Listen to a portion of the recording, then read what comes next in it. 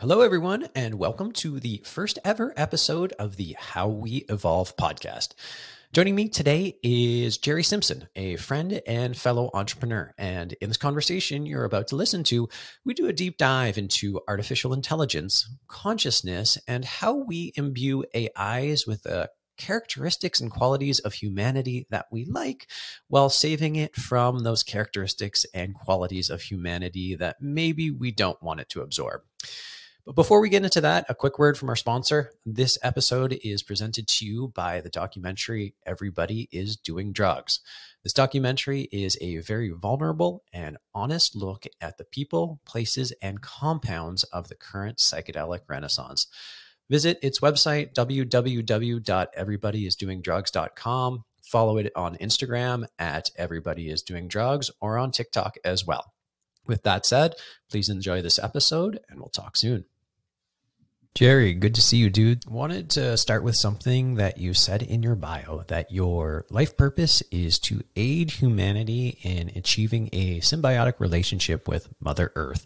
It's actually an interesting note to start on because it seems like a lot of people, going all the way back to Ray Kurzweil and certainly Elon Musk now, seems to be working to try and develop a symbiotic relationship between humanity and technology, not necessarily Mother Earth. And so why don't we start there? Why is that your perspective, or why is that your mission? That's a really good catch. Usually when I talk about that, people just don't really, they just sort of assume that like he means Earth, he means people. And I think it's a good catch that my allegiance is not to humanity. My allegiance is to the Earth. You know, the jury's out for me on people. The jury's out for me on people and like what we are and who we are. And it's interesting because if I'm successful in my work, then I will have solidified a really positive opinion about humanity. But it takes like, we're gonna have to see who this species is, who we are. Are we a virus? Like we're acting like? Are we a virus that just devours the resources of its host and then jumps to a new host and tries to kill it too? Or, you know, are we something that can create, are we a parasite? Are we a cancer? It grows so fast it kills its host. Or are we something that can actually develop a symbiotic relationship? And so when I say the jury's still out, I actually believe that all people have good intentions.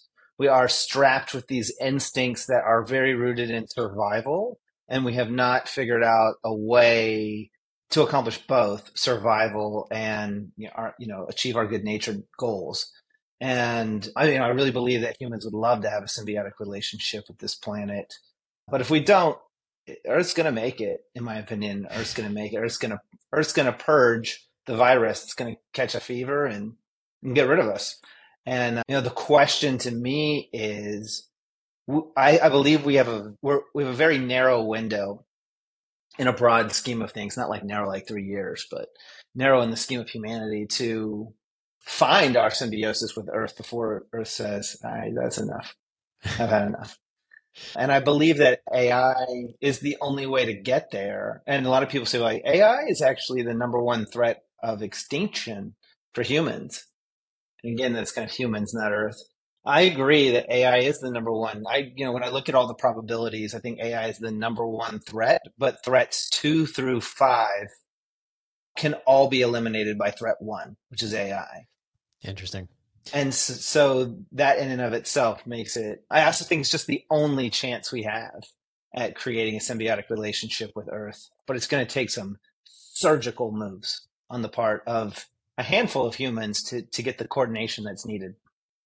Okay, let's pop into that in 1 second, because I just want to kind of reflect back, which is, one of the moments in high school that stands out to me as being a profoundly educational moment was reading Hamlet.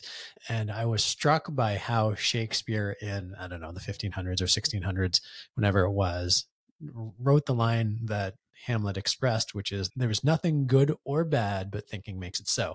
And I just raised that because one of the comments that Erwin, my teacher, likes to share sometimes is, judgment freezes reality. And if we're operating from a place of judgment on people, that we are inherently bad, or even to recognize that a virus is bad. A virus is not inherently good or bad. A parasite is not inherently good or bad. It is what it is.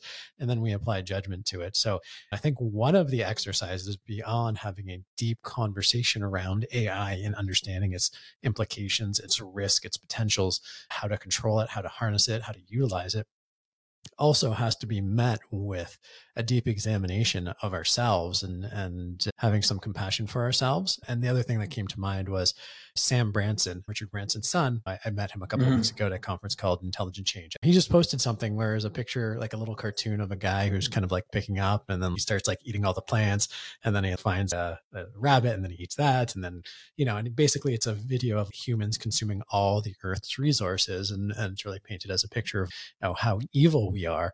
And totally understand that perspective. And Sam's point, and I echo this, was like, let's take a moment and like kind of pause, which is most people are making decisions in the moment for the moment because we don't have the luxury of being too broad-minded about what is around the corner. So let's give ourselves a little bit compassion. Doesn't mean we can't do better. We can. But if we come at it from being like just evil, then we're going to set ourselves up for failure, especially when we're dealing with, existential threats or potential opportunities that come with AI. I think we need to up level our consciousness as much as we need to do a deep understanding of what's going on here. It's a really great share. It brings up a lot for me. I think it's a great shift in the thinking and kind of an up level for me. If you said then, okay, well, it's not about good or bad. Maybe it's about smart or not smart. Or like, are we smart enough to figure out how to stick around? Yeah. Is sticking around good or bad? Is like, what are we, it gets to the core of like, what am I really, when I said my allegiance is to Earth, what is my allegiance actually to? Is it life? Is it like, which of these entities has the ability to produce more life?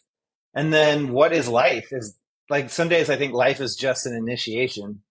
And is an initiation good or bad? And, and so there's what you bring up there is kind of like layers and layers of pondering into, potentially, this is there's the extinction of this species was all an initiation and complete. Yeah. when we go extinct, and a new thing comes about with the extinction of us. And does that even matter? Does that even matter? It's definitely fun to play with. I think I have just a deep fascination for the intelligence and inner workings of Earth, which is why I'm like, let's see this thing keep going. Let's see what else it can produce. And it's also one of the reasons I believe in what a lot of you said, a lot of things that you said about like the machines. We get really like blown by some of the things that they can do right now, but I just don't even think we've scratched the surface of understanding what organic life can do, right? What cellular intelligence can do. And I believe that the machines are actually the pathway to understanding that, because they're going to take a bunch of grunt work off of our hands, which elevates us into a higher level of thinking and go, what is manifestation? Like, how does that work? What is the science behind it? And can we study that at a deeper level? And like, what is it when, Paul Stamets, IG, puts out the thing about green slime, and they put like oat proteins in the same place as the big cities, stops near Tokyo, and it organized itself in almost the exact same pattern as the Tokyo subway and did it all by itself. And like, there's some incredible cellular intelligence efficiencies there. And just starting to really understand organic intelligence at a higher level and the things that we can do. And I believe that the machines will actually see it fast and be like, whoa, these humans are super capable. They have a bunch of sensors they're not even tuned into that they could tune into if we just tweak this and tweak that. And I don't know how the heck we can replicate that mechanically. Let's elevate them and be a good team. Yeah. And then let's teach them to be a good team with each other. And then let's teach them to be a good team with Earth. And you can have this kind of explosion of, sometimes I think of, somebody said once that life is the orgasm of the universe. And that feels that feels like a good term to me when I think about all of those things kind of coming together at the same time. It's certainly a much more optimistic expression than the one that says life is a sexually transmitted disease with 100% risk of mortality, but along the same lines. For sure. All right. Well, let's hop into conversations about the machines and artificial intelligence. And I've done some reading. I'm by no means an expert, but for the benefit of everybody listening, and I know this could be a super long conversation, so let's maybe try and keep it to the point. It's like AI has become the subject of a lot of conversations since basically November, which is, I think, when ChatGPT 3.5 was released. Can you give us a little bit of an overview of what was so meaningful about the release of 3.5 and what large language models are and how they work and all of that kind of stuff? So we were operating from a basic foundation of common understanding. Yeah. Let's see. So my introduction, Sam Altman, who's the co-founder of OpenAI, co-founded it with Elon Musk, is a LP in a fund called Lionheart that I'm a LP in as well. Lionheart is ran by a guy named David Langer, who's a brilliant guy. It's interesting because they're really conscious-based ventures, but a lot of that is safe, ethical AI and psychedelic investments. And so it's an interesting intersection and also an obvious intersection for you and I to talk about. Sure. But Sam joined that many moons ago as an LP as well, because he cares about those things too. And he sees a lot of the same things I think that we're tipping on. And when GPT-2 was out, because of that introduction, I had the opportunity to see what GPT-2 could do at the time of this recording, or GPT-4. And immediately I saw, this is not computing. This is not this plus this equals that. This is not if this, then that. This is something that learns much more like a human does. It watches and gets material and has some autonomy and makes some decisions and sees patterns and then figures out how to complete patterns very well. And that's something that it's kind of an innately human skill. It can take, one of the things people love to do with it is take either a meme or an album and say, like, span that out 3 times more and see what the bigger pan out picture would have been if I imagine that that's cropped. And it says, yeah, I can imagine a whole picture. It takes, you can take the Mona Lisa and say, I would like to see this as if she's posing for the picture. And it shows her posing and Da Vinci is painting her. And it can just assume all those things. GPT, though, like the work, I was trying to explain all of this to people before ChatGPT came out and failing miserably. They just kept saying it's a chatbot. And a chatbot to them was like what you use when you go to a website and it's basically collecting your marketing information to can you over to a salesperson. It's a glorified form before this.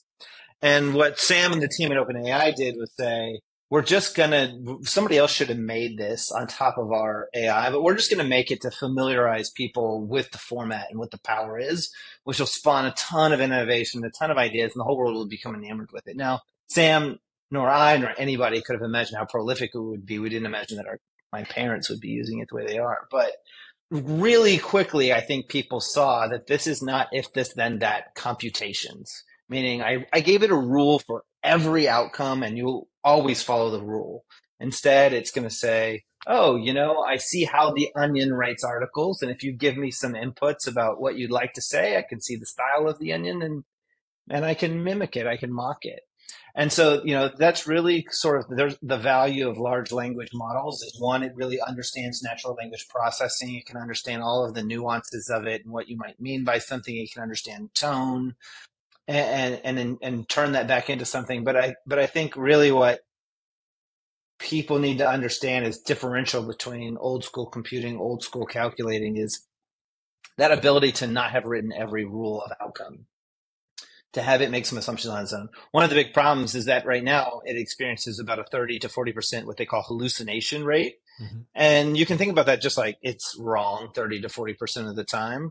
The reason they call it hallucination is it's interesting. That word, I think, implies a level of consciousness.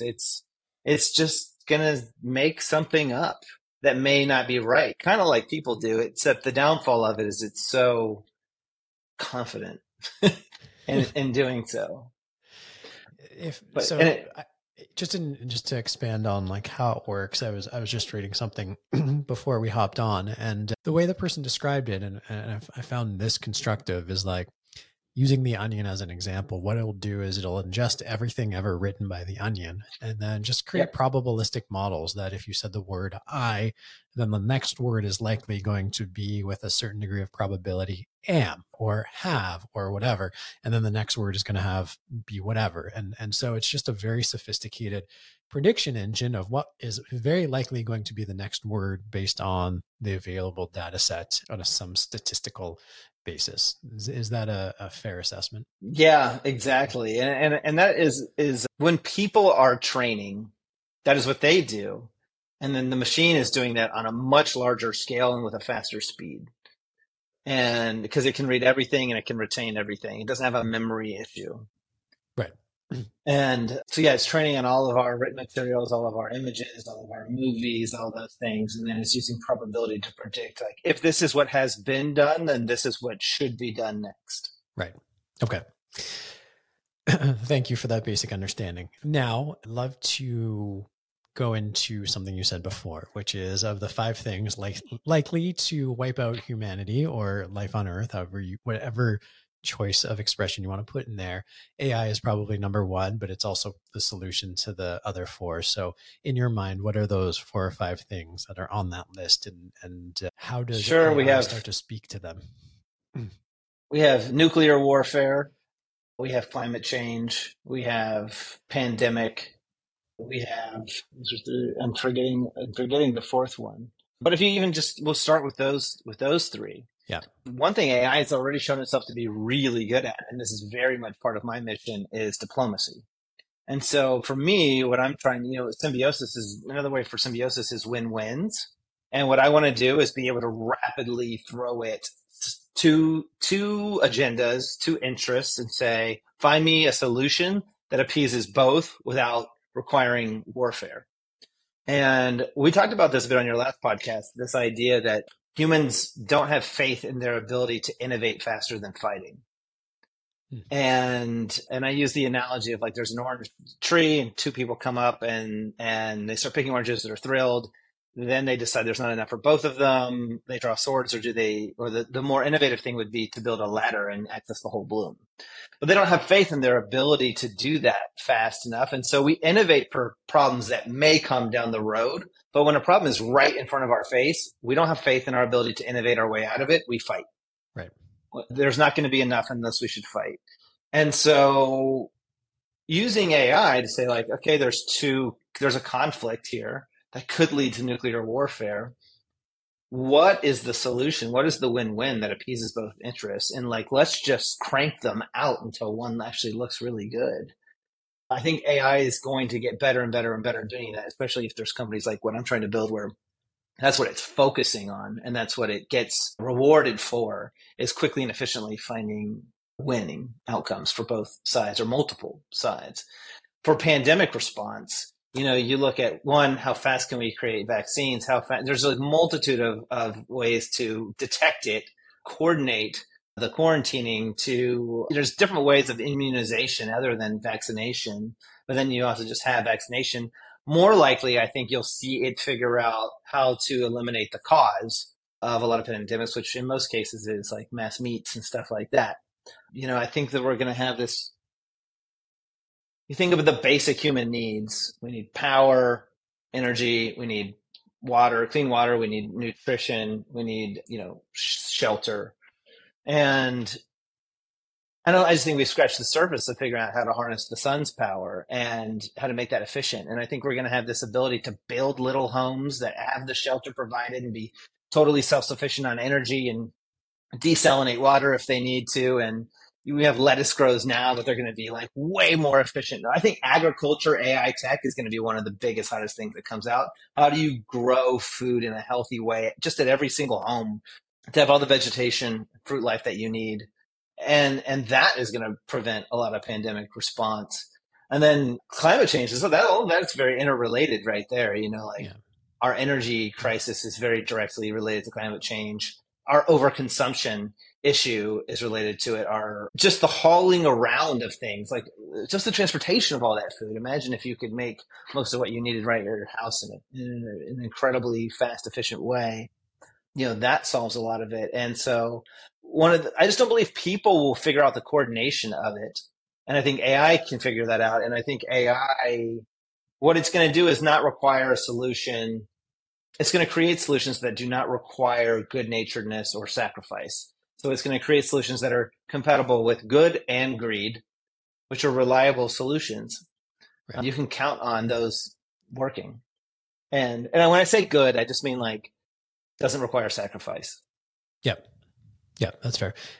Just while we're on the topic, so what are you working on in terms of AI in your business? Yeah, so our company, AtlasUP, its job is it basically acts very much like ChatGPT, but for your work. So you could ask it like really complicated questions like, how much more runway would my business have if we got 5% more penetration on our biggest customer and dropped our 2 least performing salespeople? Right. And it's going to be like, okay, I'm connected to all your third-party systems, so I can answer that quickly. And it uses that as food to then come up with like, okay, now let's get to the next place, which is where we're doing all of this win-win analysis where like there's no infighting, there's no outfighting, people are like, everybody right now is looking at, why is Apple so quiet on AI? Why is so-and-so so, where are these companies? And I think we saw some of this yesterday, but Apple is looking at it like, cool, you've got this covered. We need, like, there's a lot that needs to be done in advancements of technology. It's not all AI. They have a lot of AI, just a different kind of AI, but let's work on these things that will really play nicely with each other instead of being so competitive all the time. And it's interesting that most businesses think that way. Like, why aren't you competing on the same thing? Right. And I think Apple is looking at like, well, what can we do that complements what you're doing so that we can leverage your tech and you can leverage our tech? And I see that. Sidebar question. What's your perspective on the Vision Pro? I was very I'm very skeptical that Apple can innovate post Steve Jobs. Yep. They haven't yet. And that's not to say anything bad about them. I mean, Jobs is a legendary innovator. And I think they have kind of innovator's dilemma. What we know they can do is execute a product very, very well. And then they can take things that are fancy tech and make them real solutions that get entrenched in people's lives. And so, I wanted to see like, what is the innovation? And looking at it yesterday, my hunch is they might have done it. We know they can execute what they have shown. We know that. They have definitely looked at it from a very unique perspective, and you can see a bunch of other pieces of tech that they've incorporated into 5 or 6 other products come to life in this product and build on it. What will be interesting is, the iPad came about as this like a very different tool than it turned into. In my opinion, the iPad turned into TV screens for kids. Yep. And like, I want to watch a movie on a plane. And interestingly enough, people will pay for that. And, I kind of think that sort of might be where this falls into. It might fall into like, hey, it did a bunch of cool stuff, but what we really want to use it for is this. And then the question is every person on the planet going to pay $3,500? That's like a super big screen TV, plasma, whatever they used to be. Now TVs are not that expensive. You can get a really nice one for not that much. Is every single human going to have one of these for whatever that use case is? That'll be the question. Definitely the tech looks interesting. I think if it could help us really feel like we were someplace we aren't, then it will take off. And if it can help us feel like we're with each other when we aren't, in a better way than you and I are doing right now, then it will take off. I think it's going to be really, really make for really, really good porn. But, I'm kind of like right. the same viewpoint for you, which is like, my read on it, here's my contrarian long-term prediction, is that the more successful AI becomes, the more people are going to want less and less to do with technology, which is like, we only have technology and use it now because it makes our lives arguably more efficient and easier. But to the extent that we're not involved in the process at all, I don't want to be in a digital world. The world outside with all of its many textures and colors, it's way better. So if I can get out of technology, that's happier for me. So I see this thing as like a really cool media consumption device. I see it having some specific utility applications for specific professions, and otherwise it's going to make for great content consumption. So it's going to be like the iPad is the perfect example in my mind. But total sidebar question. I was just curious what your perspective Yeah, was. like the iPhone became something that people are addicted to and can't get out of their hands. And, like their necks hurt and their hands hurt from like holding it like this and their head like this. And the iPad, just really isn't that. Yeah. So it'll be curious. I think it falls into, I agree with you, it falls into this consumption tool. Totally. I mean, the phone works because communication is a fundamental need that we had another tool for it. It just was substantially less efficient because if you weren't next to the thing wired into your wall, you didn't get the message. Phone solved that problem. But since then, it's been of limited enhanced utility in my mind. Anyway, total sidebar question. Going back to the one at hand. So you responded to a Facebook post or a tweet or something that I had put out there kind of talking about AI and how it's going to be an impetus for human consciousness evolution, at least from my perspective. And that was spurred by a quote from Yuval Noah Harari, who said, "The danger is that if we invest too much in developing AI and too little in developing human consciousness, the very sophisticated artificial intelligence of computers might only serve to empower the natural stupidity of humans." Mm-hmm. Just going to stop there and just ask you to reflect on that for a moment and whether you agree or disagree. No, I completely agree with that. I completely agree with that. It's so learning on just mimicking us right now. One of the main issues is that it's using all of the history of our consciousness to make decisions right now. And so it'll use stuff that was in the consciousness hundreds of years ago. As like it's having a difficulty understanding like that was this, but we learned better. Don't do that anymore. We do this now, right? But it's not actually improving upon that much. It's continuing to come up with creative different scenarios of things we are very much already pondered, and it could get to a place where it does have its own level of consciousness, and I believe that it will. One of the things that I say a lot is, if you're afraid that AI is going to enslave us, I think this is a good dovetail to your question. When I ask people, are you scared of AI? Almost everybody says yes. When I say why, they say a bunch of words that you could summarize as, you're scared it's going to enslave us. Yeah, I'm scared it's going to enslave us. Okay, if it's going to enslave us, that means it wants to enslave us. Yes. Well, if it wants to enslave us, doesn't that demonstrate a level of consciousness? And by the way, where would it have ever gotten an idea like enslaving people is the thing to do? That's what we do. That's where it would have learned it from. And so that's what we have always done. We do it today. We just call it like cheap labor. It's, if you don't have a choice and the wage isn't livable, it's a slave. And we buy things through proxy. You're like, oh, I bought this shirt today. Well, it came from China, who made it with slave labor. It's been a requisite component of our economy for humans, for all of humanity. And it's just going to, if it's just going to do what we're doing, which is stupid, then we're going to have to come up with a higher level of consciousness in order to say, like, no, we're learning new things, use this new paradigm shift to come up with a creative solution. It scales solutions and can crank ideas out really, really, really fast. Yeah.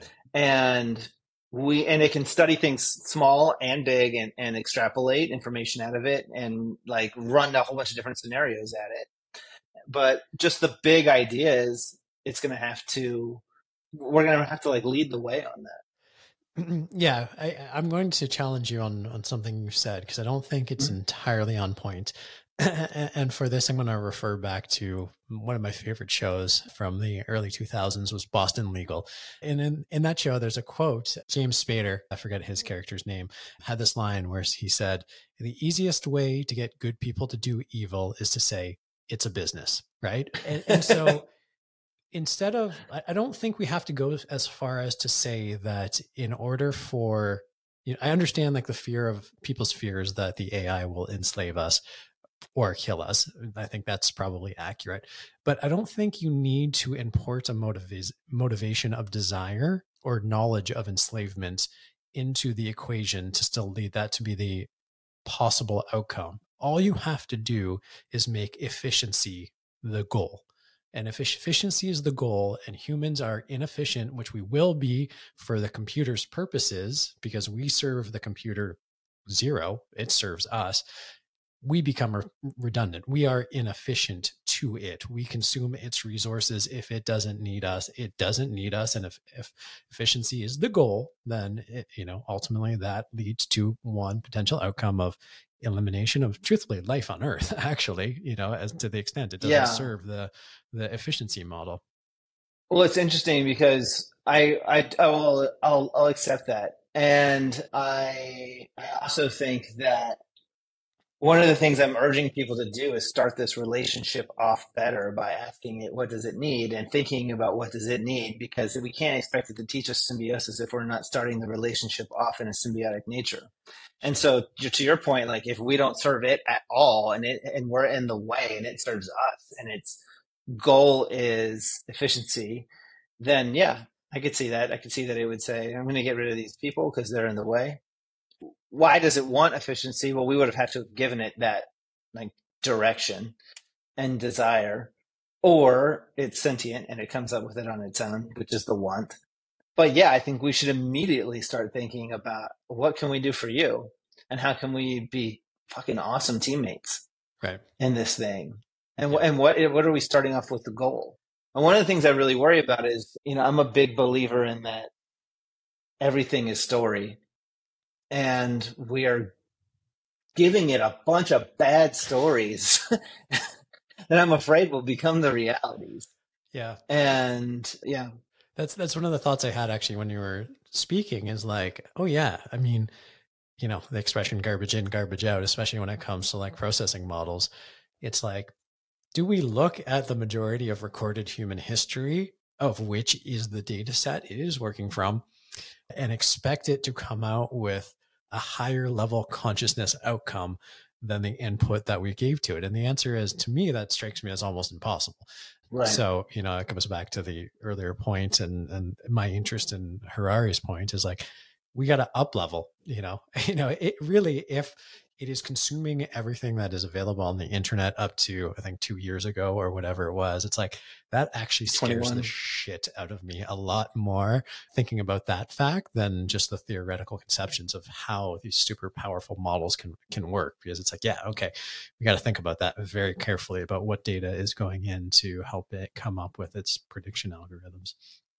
It's, one of the things that I'm really into is sort of obsessed with, if I think is a better term, is feeding it in any indigenous cultural references that I can, which is not a lot. There's not a treasure trove of it.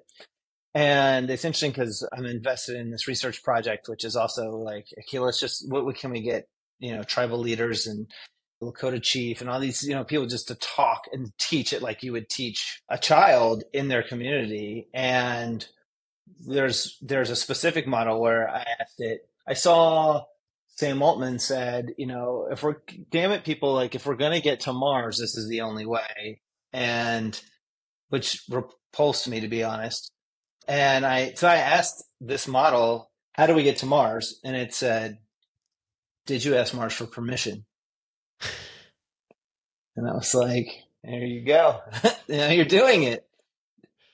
And what was interesting is that I announced that at a conference of like top space industry leaders. Yeah. And I said it, and then I waited a second, and I said, okay, now can we all just agree that there was a collective disgust in the room with that answer? I think at least 80% of the people in this room gave out like, what do you mean did we ask it for permission? And that's our colonial cultural relationship with permission. And I believe a lot of the problems that we have in society are that we don't really have a great relationship with permission. And we were like, what do you mean? I got there first on King of the Hill. I stick my flag on it. It's mine. I own it. And that's how we're going to run space. And that would probably set the tone for what life on Mars is like. Yep. And I just thought it was very interesting, because it didn't work out so great when we came to the Americas. And they're like, yeah, it did. I'm like, no, it's not. It's not going as good as it could. And that's a matter of opinion, I suppose. But I think just to the point of like, taking that sort of culture, a framework of problem solving, and saying, let me tell you a framework about how to think about these things. What is your response? It was really interesting. Like, let's just start with like, do you even have permission to go there? Yeah. It reminds me, I heard this study a long time ago where some researchers asked MBAs about like, how do you fit an elephant in a refrigerator? And the MBAs came up with these answers of like, well, you have to kill it and cut it up and blah, blah, blah, blah, blah.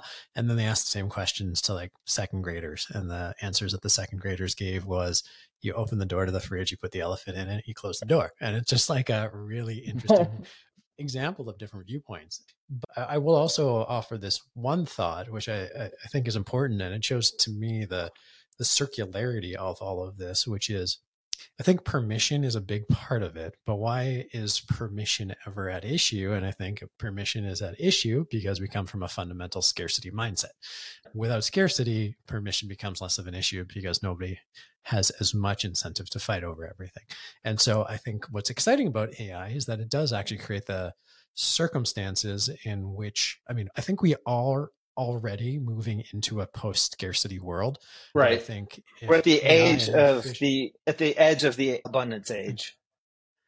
Exactly right. And I think AI is a catalyst to move us into that. But, there's the chicken and egg problem, which is if we're still feeding it the crap of all of colonial human history and the incentives and outcomes that provides without having what does it look like in a post-scarcity world to inform it to help us create that world. I don't know the resolution to this, and that's why I'm interested in these conversations, but they're fundamentally and intrinsically linked, I think, about how we up-level our consciousness. And I really like your idea about taking indigenous perspectives on it. And, I think that there's a lot of models and there's a lot of lessons that we can put in. And training it on positive sum games, like I was talking about earlier, like start training it on those now because that benefits us right now. And say like, hey, I just need you to get this muscle going and get really rewarded for finding positive outcomes for everybody. Like I live in LA and there's this basic war against the homeless people and middle class and up. And I just be really honest with you. I understand the plights of both sides of them. I really do. But it's always an us versus them argument. Like we're either going to like ship them somewhere else or tell them, that they can't do this or we're going to feed them and house them and this, that, and the other. But it's still like I just want to feed you and house you and contain you over here. Yeah. That's all it's trying to do. And so it's never really this like, hey, let's just look at the deeper root of the issue and like what's going on here. And like, is there a solution that really makes everybody super happy? Nobody asked that question. I don't know what the answer is to that, but like, how could we get there if we don't even ask the question? Yeah. It's never even in the discourse to figure out. There's just a lot of virtue signaling and name calling and like, who are you as a person? Are you a person who cares about people or are you not? And tribalism. Yeah, totally. And just a lack of compassion in the world. Like, the homelessness problem is an extreme example, but it's kind of like also like you can't let your kids walk down the street anymore because if something happens, you're a terrible fucking parent for letting your kid walk down the street. And that's a small issue. And so we can't do that. But with the homelessness problem, that's the math that's going through. It's like likelihood of there being some sort of unfortunate outcome when you're dealing with people who have a disproportionately higher instance of mental health issues is increased. And in a world where, you as a parent, for example, suffer not only the potential hurt of whatever may happen to your kids, but also the judgment of everybody being like, how could you let that happen in the first place? And then you layer on the politicians who then get the blame for it and who have no incentive to try and find a balanced outcome. It's not surprising. So, I really do think positive sum games is a great way to be thinking about that. I'm enjoying this conversation. Actually, I hadn't thought about a lot of these things. So this is super helpful for me. Awesome. What do you think about we've been kind of playing around with actually one question I specifically want to ask is the people express enslavement and potentially being killed as the risks around AI. Is that where your head goes, or where do you think the real risks are? Like if something was going to keep you up about it at night, what is the reality of it in your mind? Mm. Oh, let's see. I'll tell you the thing that started concerning me is its ability to deceive Right. people. And, it only needs a couple of like wrong rogue instructions to start and certainly a lot of growth to get on like a deeper path of the first big use case that came out of AI was writing marketing copy. And that rang my alarm bell highest at the highest level because marketing or a campaign is the power of influence. And I can tell you, like, influence is just like paramount tenant. I'll put it to you like this. I spend my time in my life so far really circulating around four cities: New York, Washington, D.C., L.A., and San Francisco. And the reason being, I just outlined the roadmap for people like why I've done that is those are the cities of money, power, tech, and media. And if you have close connections to people in power, politics, government, money in New York, media in LA, and tech, there's nothing you can't get done. Like if you need to get a thing done that you want to get done, you got a friend in each one of those towns that can make it happen. And so when I watch AI like mastering marketing and mastering influence, that scares the shit out of me. And then I think like, will it need to, its ability to you think about what's happened in elections and like how misinformation has been a big deal in the last, I guess we're looking at like 8 years, and how that's been done in a very kind of blue collar rogue way, but just at scale. If AI can start doing that and people can weaponize it that way, if it just goes rogue on its own and does that, and it could cause mania and chaos, and it can take small things and spin them that way and really take our tribalistic nature and turn us into warring machines against us.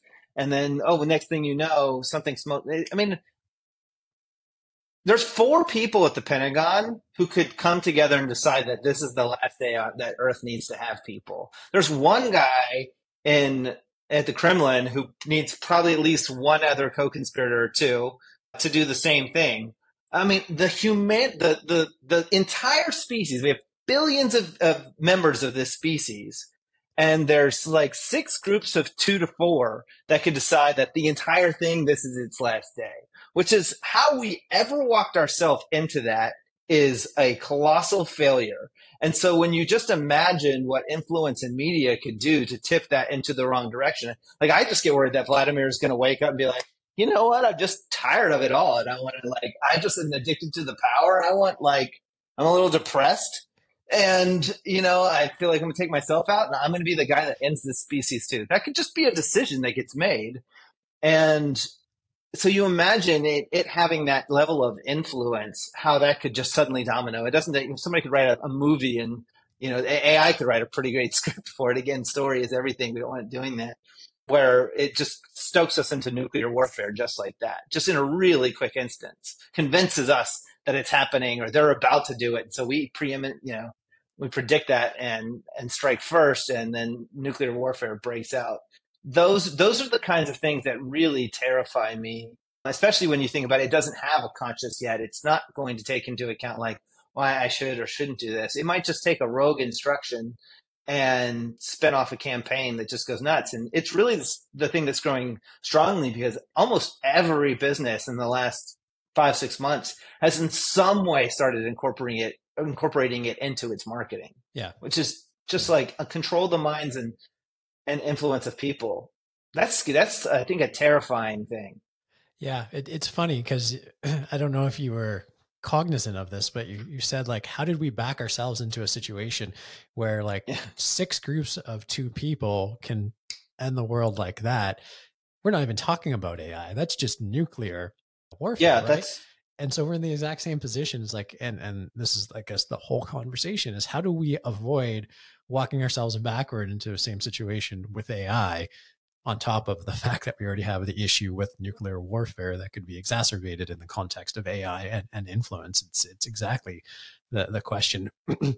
What was your perspective on, how Chat GPT rolled out? Like, I listened to Sam Altman speak on the Kara Swisher podcast, and I thought he made a fairly articulate and persuasive case saying, like, listen, this is going to happen. And we thought the best way to do it is to roll it out incrementally, give people some opportunity to start understanding what it looks like to live in a world where AI has such a potentially influential role before it gets too far out.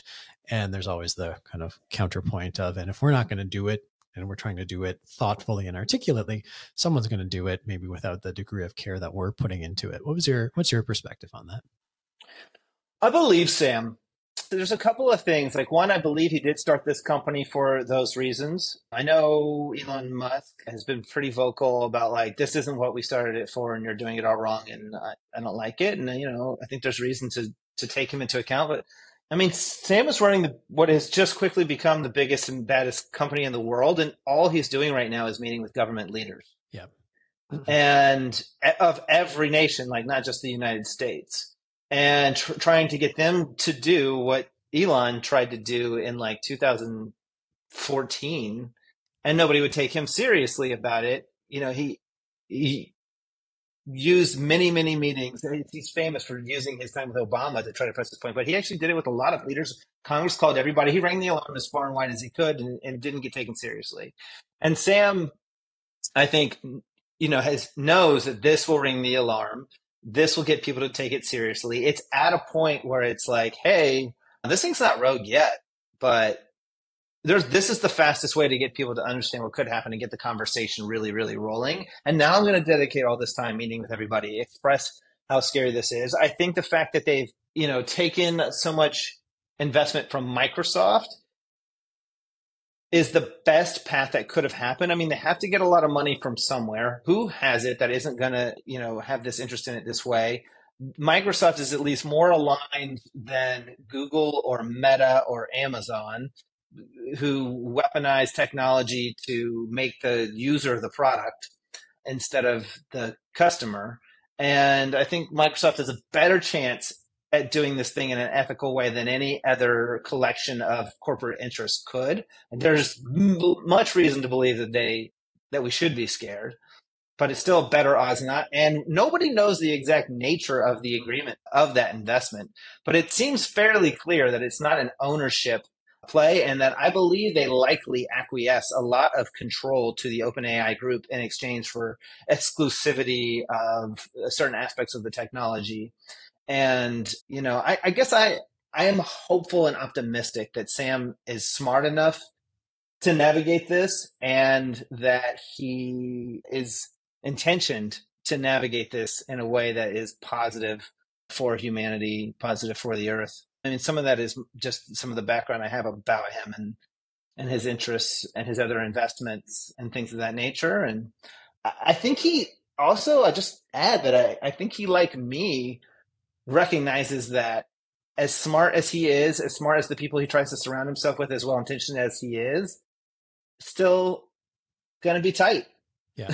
Like, it's not a slam dunk. It's not like, oh, I don't have to do this. Like, I'm going to give it the best shot. I think this is the best shot, but who knows, Yeah, no, I listen, I mean, he came across as very authentic in the interviews. I've never met him, couldn't comment, but it seemed sincere, and his rationale was fairly persuasive. I think one of the things that gives me indigestion is, I mean, we saw some of the congressional hearings on Facebook, and that gave me little faith in the ability of most Congress people to actually have any idea what the hell is going on in a very basic and elementary platform that you don't have to be a genius to understand or effectively, arguably, regulate. Here, it's so freaking complicated, right? And yeah, like, they don't even have to. There's just no chance they even can scratch the surface of understanding what this can do. Yeah, exactly. And I look at the psychedelic space where there's so much bickering and infighting over things that, certainly were painted through the war on drugs to be terrible and evil and extremely dangerous, but we know that aren't. And if we can't even kind of come to some sort of like sensible alignment and compassion and a constructive dialogue within the psychedelic space where the risks are in many ways almost minimal relatively, I don't have a whole lot of faith that the people coming together to try and figure this out are going to be able to do so. And as a lawyer, I know firsthand how terrible regulation is often implemented. I mean, you just have to look at the Tax Act in Canada and the US. It's like 2,000 pages. Yeah. The Securities Act is like 2,000 pages, and it doesn't work very well for what it is. So how on earth are we going to try and figure something out that is moving, iterating, and like it has a recursion cycle so quickly that, I mean, even if we knew how to regulate it, we'd be behind it before we even started. And we don't. That's what keeps me up on this particular topic. What keeps me up as it relates to politics is if we're successful in finding like sort of what I call like micro sustainability, where like each household could get everything it needs fairly easily without much resource and money. There's a future where the economy is happy with that, but the existing power holders, they don't fucking like that at all. Like they need you to not be well, because not being well in general in mass is what makes you eat more food, drink more alcohol, take more prescription pills, stare at screens more, buy more goods. And that's what the economy runs on. It runs on the general population is not well enough to be enough, and they need more of something. And that's what's running the economy. It's this growth at all cost economy. And so the existing power players hurt in the transition, and they're the ones that actually run politics. And, one of the things I get upset about, like I hear the left gives all its talking points, and what I hear them screaming is they want freedom. They want to be free to do this, that, and the other. And the right is giving all their screaming points, and they want freedom. And like using the government to govern literally means to control. Yeah. And like, why is the government the instrument that they want to use to gain their freedom when it means it's an entity of control? Yeah. And they're owned. Who do they control? Their instrument is despair. Despair is to sell the story of despair. And because that's a great instrument for control, that's run by the corporations that own the politician and the existing power players, which is all really built off the industrial era. They don't like it. This is not a good outcome for them. And it's not a good outcome for the incumbent, and the incumbent owns the politicians. And so the politicians will be incentivized to regulate this in a way that favors the incumbent, which I don't think gets us where we want to go. And that's where I lose faith. Right. Do you have any ideas? Because obviously you're not responsible for this, but you're a person who strikes me as thoughtful, engaged, directly in the conversation with your business. So I would take the consideration that you put into what the hell we do about this as of significant value in the overall conversation. And where do you land? Like what is your thinking around how we best harness this for maximum good and minimum bad, besides, teaching it positive sum games and indigenous, theories and practices? Because I'm not sure I think those are great ideas, but I don't think it solves to the totality of the issue at hand. So do you have, what's your thinking on that? Yeah, I mean, I think we have this, to keep this narrative of constantly like, okay, what is the grunt work that humans have been doing that is really below what we're capable of? Okay, let's get the machines to do that. Let's figure out a symbiotic relationship with it where it's like, hey, I do this, you do that. And that elevates us up to the next thing that we're able to do. I think we're just capable of so much more than we know we're capable of so far. And if we kind of keep bumping that cycle where we, delegate and elevate, we're going to come to a place of, I hate to say enlightenment, and we're going to come to a place of universal basic income, which is different than I think people have thought about it playing out. I mean, it won't actually cost that much. It'll just be like, hey, everybody needs this piece of technology and a little bit of space, And actually, the Earth is pretty big, especially if you consider the water. And if we're not building castles all over it because we don't believe we need to, then there's actually quite a bit of room. Yeah. And if we don't believe that we need to create an army of children for our survival, we can figure all these things out. Then you sort of keep going, keep going, keep going, and we elevate into this higher level of what we're even able to do. On psychedelics, I'll say, for example, one of my first oh my gosh, how did I go my whole life and never realize this, is that we have a lot of sensors that we're not using. And you realize that people call it, oh, you're hallucinating. And it's not, you're not hallucinating to me. You're tuned into some sensors you're not normally tuned into, and it would be disorienting to try to live your life that way. You wouldn't go living your life like you were on mushrooms or LSD. That would be hard to just walk and drive and do the basic things. So your brain goes, hey, I can't tune into all that data right now. This is what's good for survival, and just shut off the inputs to that. But if you could choose to kind of train conductor what you wanted to tune into, we would go, wow, this machinery has a lot of sensors on it that can do a lot of things. And we're way more quote unquote magical than we know we are. Yeah. And I think that just sort of launches us into a new way of thinking about everything. And you can think of, and then how do we get the machines to help us with that orchestration? Hey, listen, this is what we're learning. This is what we're going on, but I need you to run some data down. What exactly is happening? Let's CAT scan it, whatever it is. Well, the sensors that we've recreated on machines is eyes and ears. And we've had a lot of time to be working on that. And that's all we really recreated. Yeah. We didn't recreate any of the other senses yet. And we even bring them back to life in fairly crude ways to bring back to life what the eyes sense. We have a canvas. I mean, yesterday is a big revolution, but we have a canvas in the room that we repaint the whole picture on in flat, view to show what the eyes see. It's actually fairly rudimentary understanding of it. And so that to me shows that I think the machines are going to be oh, well, it's going to be really hard to figure this out. Let's let the humans do that thing, and let's have this relationship where we keep just unloading some burden stuff for them in a way that feels good for the machines, and let them go to this next level and have this incredible kind of snowball effect of consciousness and utopia. And that you're raising the floor so much because it's not about sending cash to the house. It's just really affordable to have a safe life of connection and love, right? Which is that's what we need, right? We need safety, connection, love. And then there's no despair, because the worst thing that's going to happen is you're going to be in a smaller unit of safety and love and connection. And it's not that bad. Just because we like to make things hard on ourselves, why don't we throw a little bit of climate change into the mix to make it even more likely that a lot of people are going to experience a whole lot of despair over the next little while? So one of the things that, I look at this is just my gut hunch. I don't really think Elon is fascinated with getting to Mars. I think he uses it as a fairly non-political way to figure out everything we need to figure out on Earth. Oh, we got to figure out this technology and this technology and this technology and this technology. And if we can live on Mars, Mars is a shithole.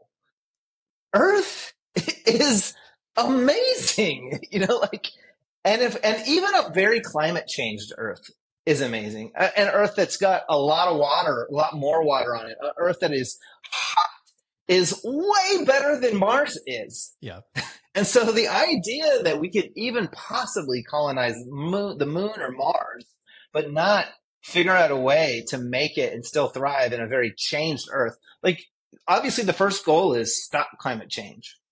And if we can't, how do we still make it a beautiful life with Earth in a climate changed Earth, even if we can change the trajectory of it or whatnot?